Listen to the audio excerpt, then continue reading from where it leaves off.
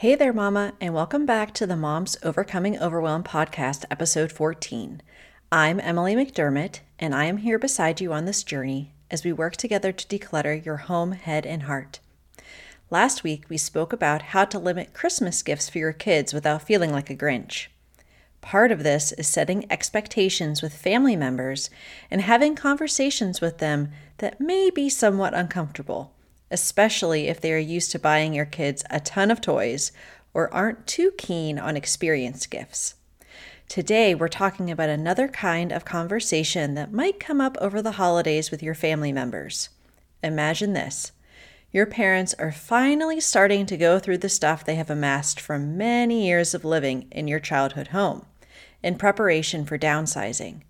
You come to visit for Christmas, expecting to get a sweater or a pair of fuzzy socks, but instead they give you several boxes of your childhood stuff to take home with you. Or maybe over Christmas dinner, your aunt asks you if you want a crystal vase that was your grandmother's, and you're not sure how to respond. It definitely doesn't go with your decor or style, and will probably get broken in a matter of minutes by your kiddos.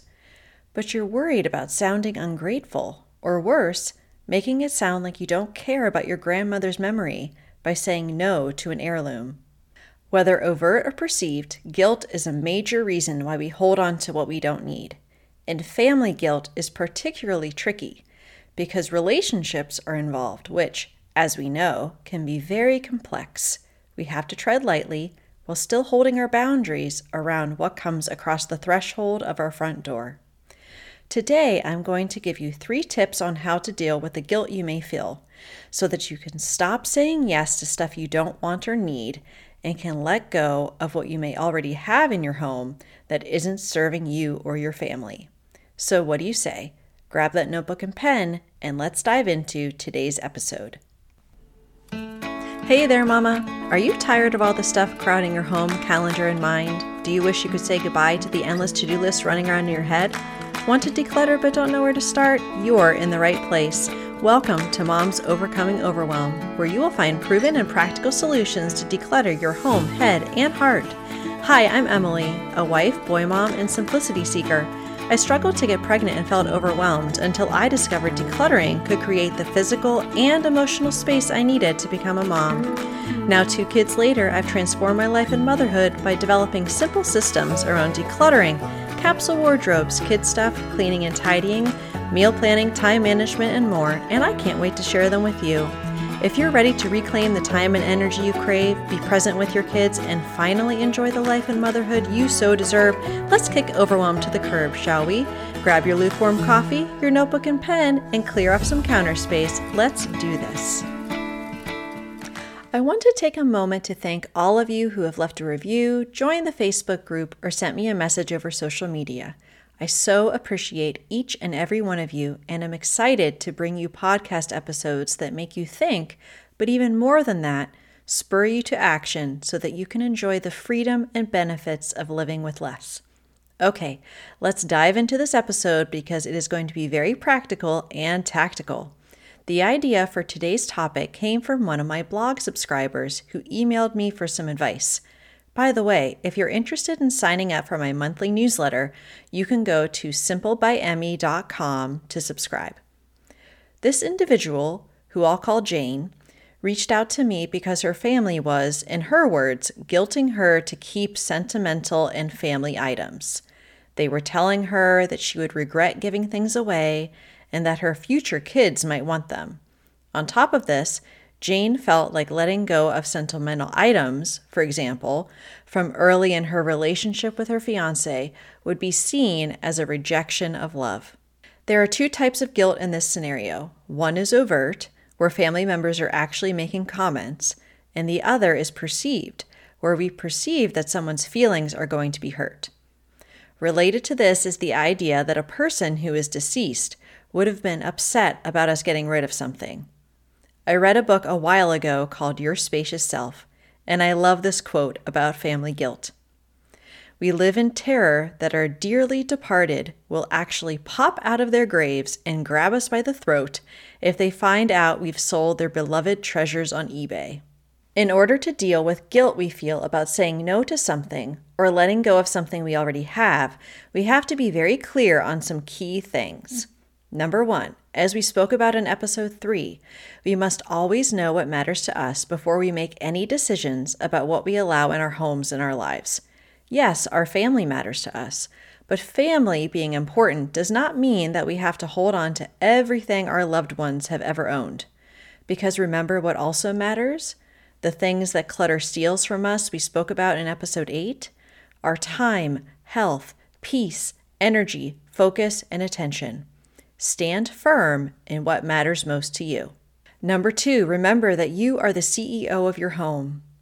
You, and your spouse or partner, but most likely it falls mainly on you, have final say about what comes into and out of your home. You are the one responsible for managing it, cleaning it, finding a home for things, and so on. So you have to stand firm in the knowledge that you have the power to decide what works for you and your home.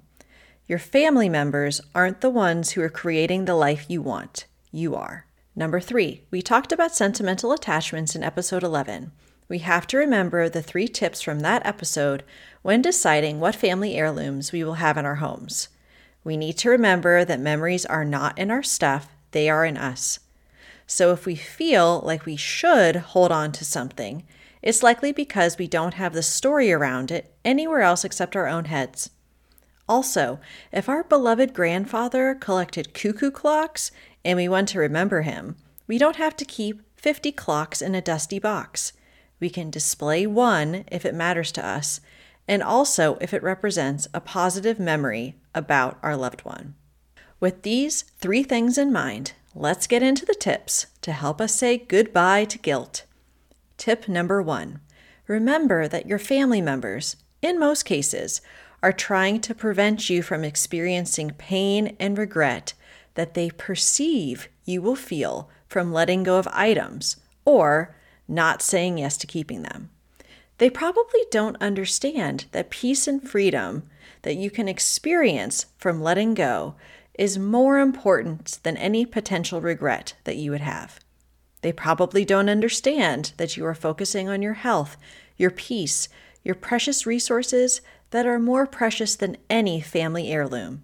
They also may be giving you something that they don't want to deal with because they don't feel equipped to make a decision about it. When you get boxes of your childhood report cards, trophies, and other memorabilia, it's probably because your parents didn't want to have to make the decisions about what was important, so they passed it along to you. Remember that it is from a place of fear of letting go on their side, and also from a place of love, of not wanting you to feel pain or regret that they perceive comes from letting go.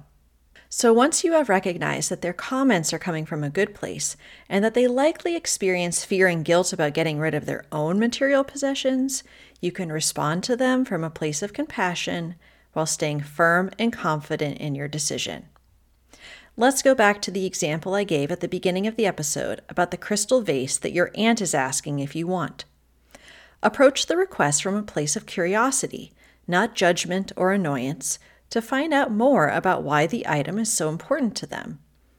That could be as simple as saying something like, "Can you tell me the story about why Grandma loved this vase and the memories you have with her using it?" Your aunt may say that your grandmother cut fresh flowers from the garden and the house always smelled like their fragrance.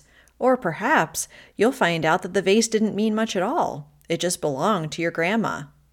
At this point, you can decide whether you want to say yes to the item, or if you've decided that it's not something that you want in your home, you can say, "Thanks so much for thinking of me, Aunt Sally, and telling me the story about that vase. Unfortunately, we don't really have the space to display it properly. Can you check with Cousin Amy instead?" Or if you do have the space for it, you can just say that it doesn't go with the style of your home, or simply say that you're not interested in it. After being curious about the meaning that the vase had to both your aunt and your grandmother, it is unlikely that your aunt will think that you don't care about your grandmother when you decline to take the vase.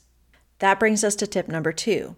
Be clear but kind with your family members about what you want your role to be as the family memory keeper or family heirloom collector, and create boundaries around your responsibilities. Jane told me that she felt like her family was assuming that she wanted to be the family heirloom collector, and she had no interest in doing so. As I mentioned in tip number 1, we can find out why each family item is important to our family members and capture the story somewhere. Many times, older family members want to make sure the memory is preserved, that it's not lost between generations. Write down the story, take a photo if you want, but don't feel compelled to say yes to anything. Talk to other family members who may be interested and try to steer your generous relatives towards them. Explain to your family members why you don't want to bring more into your home, that you're trying to declutter, to decrease your anxiety and overwhelm, protect your health. Explain your why. If someone is still trying to guilt you after you explain that you aren't keeping something because of your health, then I'm sorry, but it's still not your burden to carry. That brings us to our final tip. Don't make assumptions that a deceased family member would have wanted you to hold on to something. So many times we can make up stories about what others think. So-and-so would kill me if I got rid of X. The result is that we hold on to things out of fear of hurting feelings of other family members or worry that we're dishonoring the memory of our deceased loved ones. For the most part, family members want us to be happy. Your beloved grandmother wouldn't want you drowning in stuff. She would have wanted you to be happy. She would have wanted you to be the wife, mom, and woman that you are called to be. She would have wanted you to make decisions that allow you to live in alignment with what matters most. If my grandmother, who died at the age of 102, was sitting here beside me, she would say, "I love you. Hold on to the memories that we had together." She would not tell me to hold on to all of her stuff. So to recap, family relationships are complicated, and family guilt, whether overt or perceived, makes it difficult to say no to family heirlooms. But if we are going to focus on what matters and be the CEO of our homes and our lives, we can't let family guilt hold us back. Tip 1 is to approach your family with compassion, knowing that they are likely coming from a place of love, even though it's coming across as making you feel guilty. Tip 2 is to have firm but kind conversations with your family members about the role you want to play as the family memory and/or stuff keeper. Always hold fast to your why. And tip 3 is to remember that deceased family members loved you and wanted you to be happy, and that you can hold on to their memory without holding on to all of their stuff. I hope this episode frees you to let go of the guilt that you may feel. If these tips blessed you, please share the episode with a friend, and feel free to join my free Facebook group at tinyurl.com/Moms Overcoming Overwhelm. Next week, we'll be talking about how scarcity mindset keeps us buying more and holding on to things just in case, and how we can shift to a mindset of enough and abundance. I'll see you next week. Bye for now. If you like today's podcast, here's what you can do. Just take 30 seconds to leave me a review. I know you're a busy mama. You're overwhelmed, in fact, but 30 seconds of your day makes such an impact. I'll be blessed by your words. They'll definitely make my day. And who knows, you might be entered for this month's giveaway. In Apple Podcasts, scroll down to write a review. Thanks so much for your time. I'm so grateful for you.